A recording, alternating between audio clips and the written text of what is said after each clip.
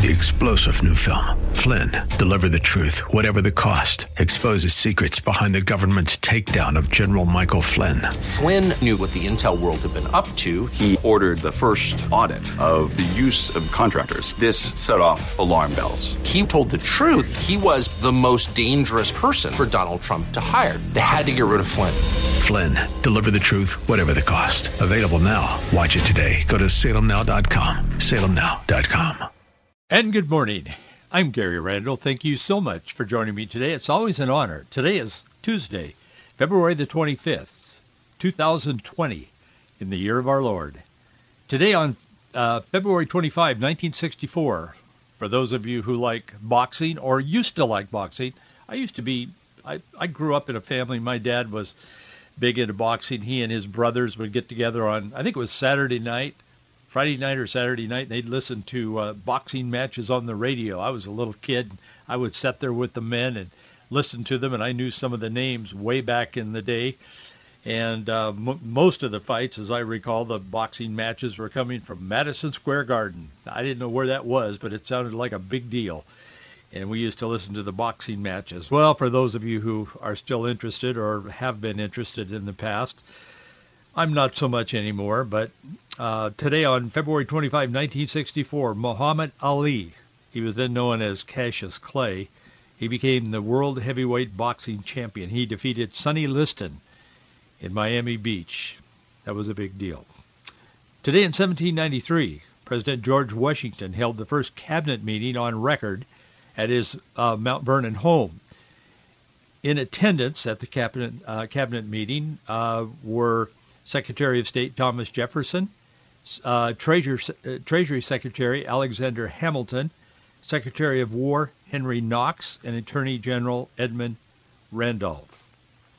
Also, Washington had held another meeting there in 1791, but he had held the meeting to sign a bill that created the Bank of the United States. But I guess this was the first official cabinet meeting in this new great country that had just been created. Today in 1804, Thomas Jefferson was nominated for president by the Republican/Democrat Party caucuses. Today in 1836, inventor Samuel Colt, he patented his revolver. It was the first revolving cylinder multi-shot firearm. Today in 1836. Boy, the left still doesn't like poor old Samuel Colt. Today in 1901, the United States Steel Corporation was incorporated by J.P. Morgan. And today in 1913, everything changed in America. We had gotten away from the oppressive taxes of the king, and we had come to the New World, and now today in 1913, the 16th Amendment to the United States Constitution came into being. It gave Congress the power to levy and collect income taxes. And the Secretary of State at the time his name was Philander. That was his first name, Philander Chase Knox. And he declared that the 16th Amendment was in effect. And boy, the government has not stopped collecting since then, have they? In fact, in 1919, Oregon was the first state in the United States to introduce and institute a gasoline tax, 1 cent per gallon. They said it was to fix all the roads, so the roads would remain perfect. Other states followed, of course, and all over America we drive along and try to miss the potholes because that gas tax money seems to always end up somewhere else than where it's supposed to be. Today in 2018, China's official news agency said the country's ruling Communist Party had proposed scrapping term limits for China's president. They said, no, he's so great that we want to scrap term limits on him, the current president, and he now can rule at least beyond 2023, but they have not put a cap on how long he can rule. That's China. I want to talk to you a little bit today about what's happening in America. FDR, a Democrat, he said freedom cannot be bestowed. It has to be achieved. Robert Frost, in one of his poems, said, freedom lies in being bold.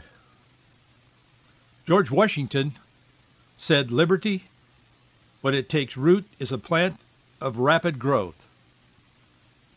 It is, but there are those among us who keep trying to pull up those plants before they have a chance to propagate. John Adams, another one of our founding fathers, he said, you will never know how much it has cost my generation to preserve your freedom. I hope you will make good use of it. I personally believe there are those on the left who would like to do as China has done in 2018 and remove all term limits. And if they can get their people in, the Schumers, the Nancy Pelosi's, and the rest of them, if they can get them in office, particularly in the Oval Office, then let's just go with that so we can get our philosophy of remaking America deeply rooted in this nation under God. That is the contest that we're facing today in America. Patrick Henry famously made a lot of statements. He's often quoted. Perhaps the statement that he made that's most quoted is when he had been looking out onto the coastline of America. It was only a few colonies in those days, but they had a dream, a city on a hill, and they were committed to freedom and liberty. Patrick Henry had been homeschooled. He was a devout Christian. His parents were Christians. He loved God. He studied the Word of God. Most of them did, our founders. But he stood before his colleagues in government in what would become the United States, and he said, is life so dear or peace so sweet as to be purchased at the price of chains and slavery? Forbid it, Almighty God. He said, I know not what course others may take, but as for me, give me liberty or give me death. That was how deep the resolve was of these people who founded this country. But I will tell you, today there is an assault on everything that was infused and embedded into the founding of this country as far as principles, beliefs, even ways of doing things. There are people in America today who would scrap all of that to go back to some former kind of socialism that we see practiced in obscure countries of the world and not so successfully as they present it often. Boy, I'll tell you, former Vice President Joe Biden was supposed to be the standard bearer for the Democratic Party this year. He said, well, Joe, he said, I'll run to save the country. I'm in retirement. I'm very happy, but I'll be happy to run. Remember that little conversation that he had a couple of years ago? Well, that all changed when he thought he had a real chance to become president of the United States. But Joe probably isn't as far left as the people he's running against, honestly. Oh, I'm not here today to defend Joe Biden for sure, but I'm just saying he is a lefty. But in today's environment, and with those people he's standing on stage with, still trying to hang in there, he's losing. But with those people, he has become the moderate because they are so far left. He's having a lot of problems. Last night, his campaign people had rented a gym in a small college. I think it's College of Charleston or something in South Carolina. They have a Democratic debate tonight on television, and then I think they have caucuses in South Carolina. Anyway, they're held on Saturday, this coming, to bestow more votes on these candidates. So Joe Biden's people had rented this gym, And you could tell it was set up. I looked at a number of pictures from it. I wasn't there, of course. If I were in South Carolina, I would not have been there, but I looked at a number of pictures, and it looked like they were set up for maybe 1,000 people. It was a small college, like a basketball. It was a basketball court, and they had a stage on one end of it, and they had some chairs kind of in the back, and then there were bleachers up on the side. I don't know how many it would have seated, but it could have handled probably up to 1,000 or 1,200. I don't know. That would be my guess. I felt sorry for him. I did. There he was on that stage, and his people said there were 200 people there, so you better know 200 would be the top number. There was a small group of people standing around the front of the stage. The basketball court was empty. All of the bleacher seats were empty. And Joe was up there stuttering and stammering in a way that he could hardly communicate what he was trying to say. And he had decided, because there was a significant number of blacks there, and he has always said that he relates to the black and they like him and they're going to vote for him. And he was just going off, just yelling about Donald Trump. And he was back to that thing. It happened in Charlottesville, Virginia, back in 2017. And he kept saying it over and over again. He said, President Trump called those racist, very fine people. And he said they were neo-Nazis and on and on. I mean, just going on and repeating that. And that's been debunked. Trump didn't, and I'm not even attempting to defend Trump, but Trump didn't say that, and everybody knows it. Even the people that were there in the gym know it. They probably wish he would have said it so they could accuse him of it, but they know he didn't say it. He didn't say Antifa and the extremists in Charlottesville back in 2017, where that riot was and all that. He didn't say they were very fine people. What he said was that there were some fine people on both sides of the ideologies that wanted to get rid of the statues. It had nothing to do with the riot. And again, even Bernie Sanders isn't accusing Trump of that, because he knows that the people know that wasn't what was being said. My point is simply that there was such a tone of desperation. Joe's trying to hold on as a moderate, kind of a middle Democrat, and I don't know how this election is going to come out, but today it looks like Bernie Sanders is on his way. And that's what's happening in America. I would think that Patrick Henry, John Adams, and a whole bunch of other people would, as they say, roll over in their grave if they could hear what we're hearing today in America. Obama was so far left and so persuasive with his leftist ideas that he captured the voting electorate with promises that he knew he could never keep.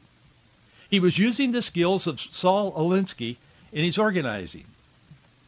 He nourished a disdain for America that we hadn't had before, not at least in a public expression, with a promise of the new Remake America philosophy. He traveled the country. He apologized all over the world for America and all of our faults, and we're not perfect. I mean, we all know that. But did he have to travel the world and tell the world how bad we are as president of the United States? All of that led to about 63 million people strongly disagreeing with Obama. And when Hillary Clinton emerged 4 years ago and said, I want to carry on this legacy, I'm the man, but I'm a woman, and we're going to break a glass ceiling, and we're going to carry on Obama's, legacy and blah, blah, blah. About 63 million people got some resolve. And they said, no, you're not. We weren't planning, all of us, to vote for Donald Trump, but we're going to, because we don't want America to go that direction. And it didn't at that moment.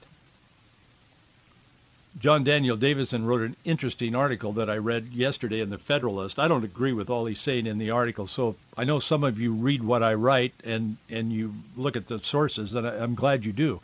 Many do. But I don't agree with everything he's saying in this article. Just let me tell you that if you're one who looks at the sources that I use for the article that we publish every morning. It's called Faith and Freedom Daily. You can get it. And there's no obligation. Your name is never shared with anybody for any reason. It's not loaned, leased, rented, whatever, sold. We never, ever do that. And we don't hound you with a bunch of emails all day long. I mean, I'm on some mailing lists of some organizations are run and some are founded by friends of mine. And, man, I get 4 and 5 and 6 email from them a day. I just start clicking them off. I feel like I'm about to drown in their emails. And I like these people a lot. I get the same from other people I don't like so much, but even some of my friends, I'm going, whoa, hold it. We don't do that. You get a blog, you get an article every morning, and it's in your inbox, and you can read it or not. Your name doesn't go anywhere. It's locked up in our office, believe me. Nobody gets it for any reason. But if you want to get it, and we don't do fundraisers and that kind of thing on there, we talk to our listening audience here about our budget. In fact, I might do that right now. We need your help. We're supported completely by donations, contributions, and we're running behind this month. And the month is, I can see the end of the month, and the bills come due, and we pay our bills on time, and I want to be able to do that, so we need your help.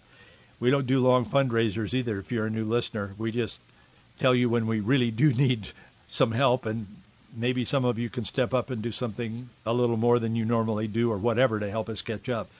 But we meet our budget each month through you who believe in what we're doing and want it to continue. So thank you so much. Our mailing address is Box 399, Bellevue, Washington, 98009.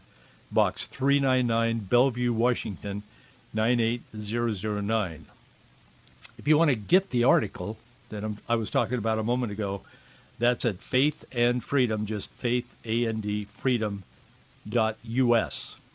Not .com, but .us. You go to that website, and then it'll just pop up. You'll see, and I'm talking about what I'm talking about right now. I'm talking about in my article today.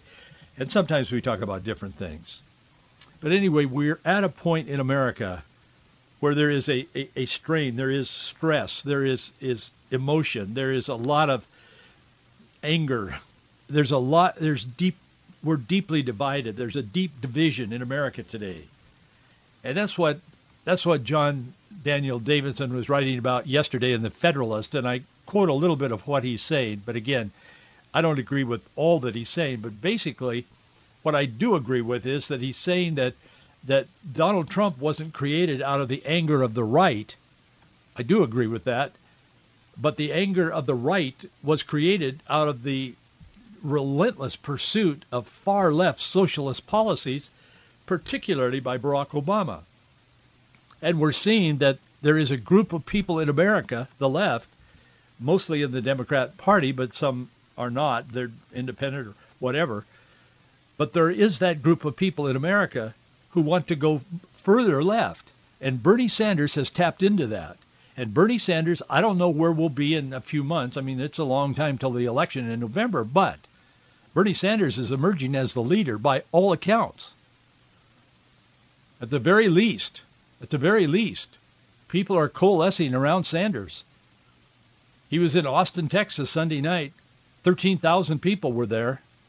While Joe Biden was in South Carolina, which is supposed to be his, as they say in politics, his firewall. That's supposed to put him back on the map, and maybe it will. I mean, we'll find out Saturday. But here he is talking to a people who, in the most generous guess at the attendance, is 200. Probably less than that. It looked like less than that to me. So that's what's happening. There is a insatiable desire among a certain group of people in America today to transform American politics, and that's what Bernie Sanders is appealing to. But who is Bernie? Who created Bernie? It wasn't Trump. It wasn't the people on the right. It wasn't the evangelicals. Who created Bernie Sanders? I want to look at him just for a moment today, not in criticism. He's kind of funny sometimes. But a friend of mine in Tacoma sent me an email the other day. I think it was yesterday or maybe it was Sunday. It was a long list of things that defined Bernie's life, how he became Bernie Sanders. And I found it very interesting. It was all taken from Wikipedia. There's pages on him, of course, in Wikipedia. I'd like to share, I'm not going to go, it was tons of stuff, but it's all supposedly verified as Wikipedia goes. But some of the things that are there that are commonly known by people who look into these things, Bernie never held a real job. I mean, like a career type job. He had part-time jobs and one thing and another. But he never really held a real job until he was elected mayor of Burlington, Vermont, and he was 53 years old. He had run for office for 10, 12, 15 years, but never had been able to, win an election. But he did at 53. Another thing that is there on this long list, he lived off welfare, had 4 different women that helped support him. He fathered a child out of wedlock with one of them, 3 marriages that didn't work out. I think it was actually 2, but Wikipedia says 3.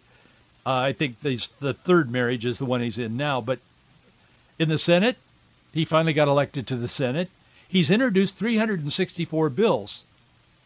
3 of them have passed, but 2 of the 3 were to name post offices in Vermont. Bernie grew up in a home with deep financial problems and a father who ranted about their difficulties, insanely at times, we're told, blaming society and blaming economic inequity for his plight. He never took responsibility for his own plight. This was Bernie's inspiration. Bernie grew up in that environment, and that's why Bernie, at a young age, as a teenager and as a young adult, took up the cause of economic justice. As a college graduate, he spent half his life living off the women in his life, part-time jobs, and unemployment checks. Truly. His activism for civil rights was replaced by activism for socialism. And once he got on that socialism track, or driving in that lane, as they say, he left democratic socialism, which he's now claiming, and he embraced fully, and there's much written about this, the very oppressive far-left leftist Marxism. Bernie applied as a conscientious objector to the Vietnam War, but he was rejected. He fathered a child with his girlfriend. That slowed things down, and by the time his draft number came up, he was too old and wasn't called to active duty. Bernie honeymooned with one of his wives in communist Russia. He's actually talked about that. He honeymooned with another wife in pro-Soviet Nicaragua and another one in Cuba. His socialist friends right now are upset at him. They're very angry at him because they say that he has betrayed them because he has moved a little away from his far-left position that he's held up until he ran for president, starting in the last 2016 election and carrying on now. They're saying that he has departed, he has abandoned, he has betrayed the hardcore beliefs that he and they have held all these years and shared.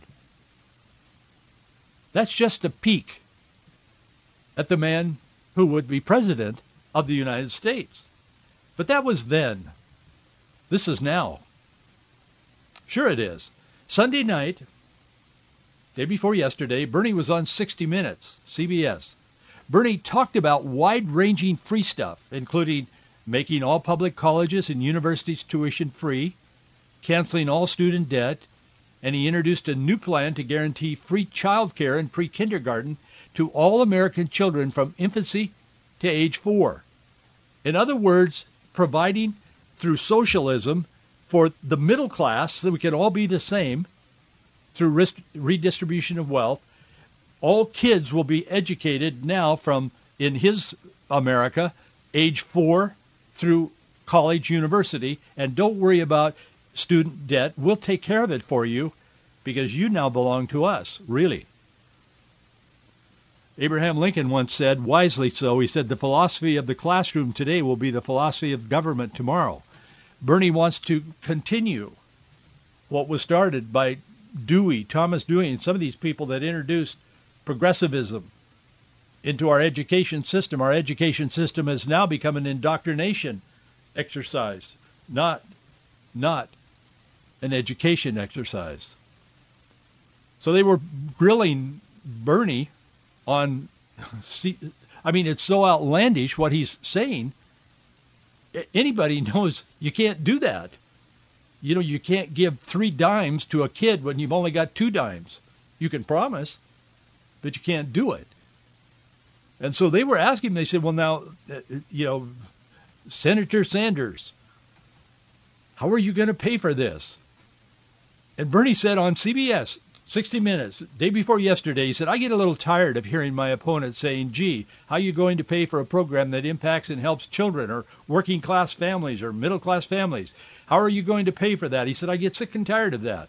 He said, yet where are people saying, how are you going to pay for over $750 billion on military spending? How are you going to pay for $1 trillion in tax breaks for the 1% in large corporations and blah, blah, blah, blah, blah?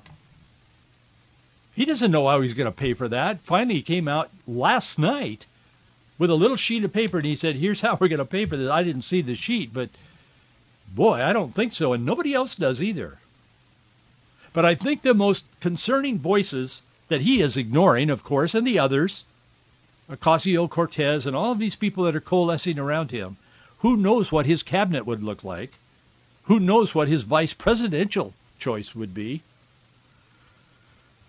Oh boy, but there's advice coming to Bernie, and in particular from some young people, young adults in Venezuela. Campus Reform said yesterday in an article that they published, they said, with Senator Bernie Sanders now the clear frontrunner for the Democratic nomination for president, even some on the left have expressed worry. People like lefties Chris Matthews and Joy Reid, she's Hillary Clinton's former campaign manager. James Carville, he's kind of the face of the Democratic Party. He's a consultant and he manages, campaign and so on. They're in near panic, Campus Reform said. And they said they should be. They said they've been talking to young adults from Venezuela. And they said, one of them said, you do not ever want anyone, not even close to socialism, to come to this country. That person continued talking and named Bernie Sanders. This person said it was a woman, a young woman. It didn't look like she was 21 or so. She said, Bernie Sanders is your enemy. Do not ever get this individual or any of the socialists. It's not the route to go. It is not possible. It is not feasible. Don't fall for it. Well, these people did fall for it. They went along with it in Venezuela, and they've seen the result. Another college-age kid said, we also thought this could never happen in our country. We had balanced powers. We had democracy. We had our leaders. Another said he was born and raised in Venezuela. He said, I've seen my country deteriorate and fall apart under socialism. That's probably the understatement.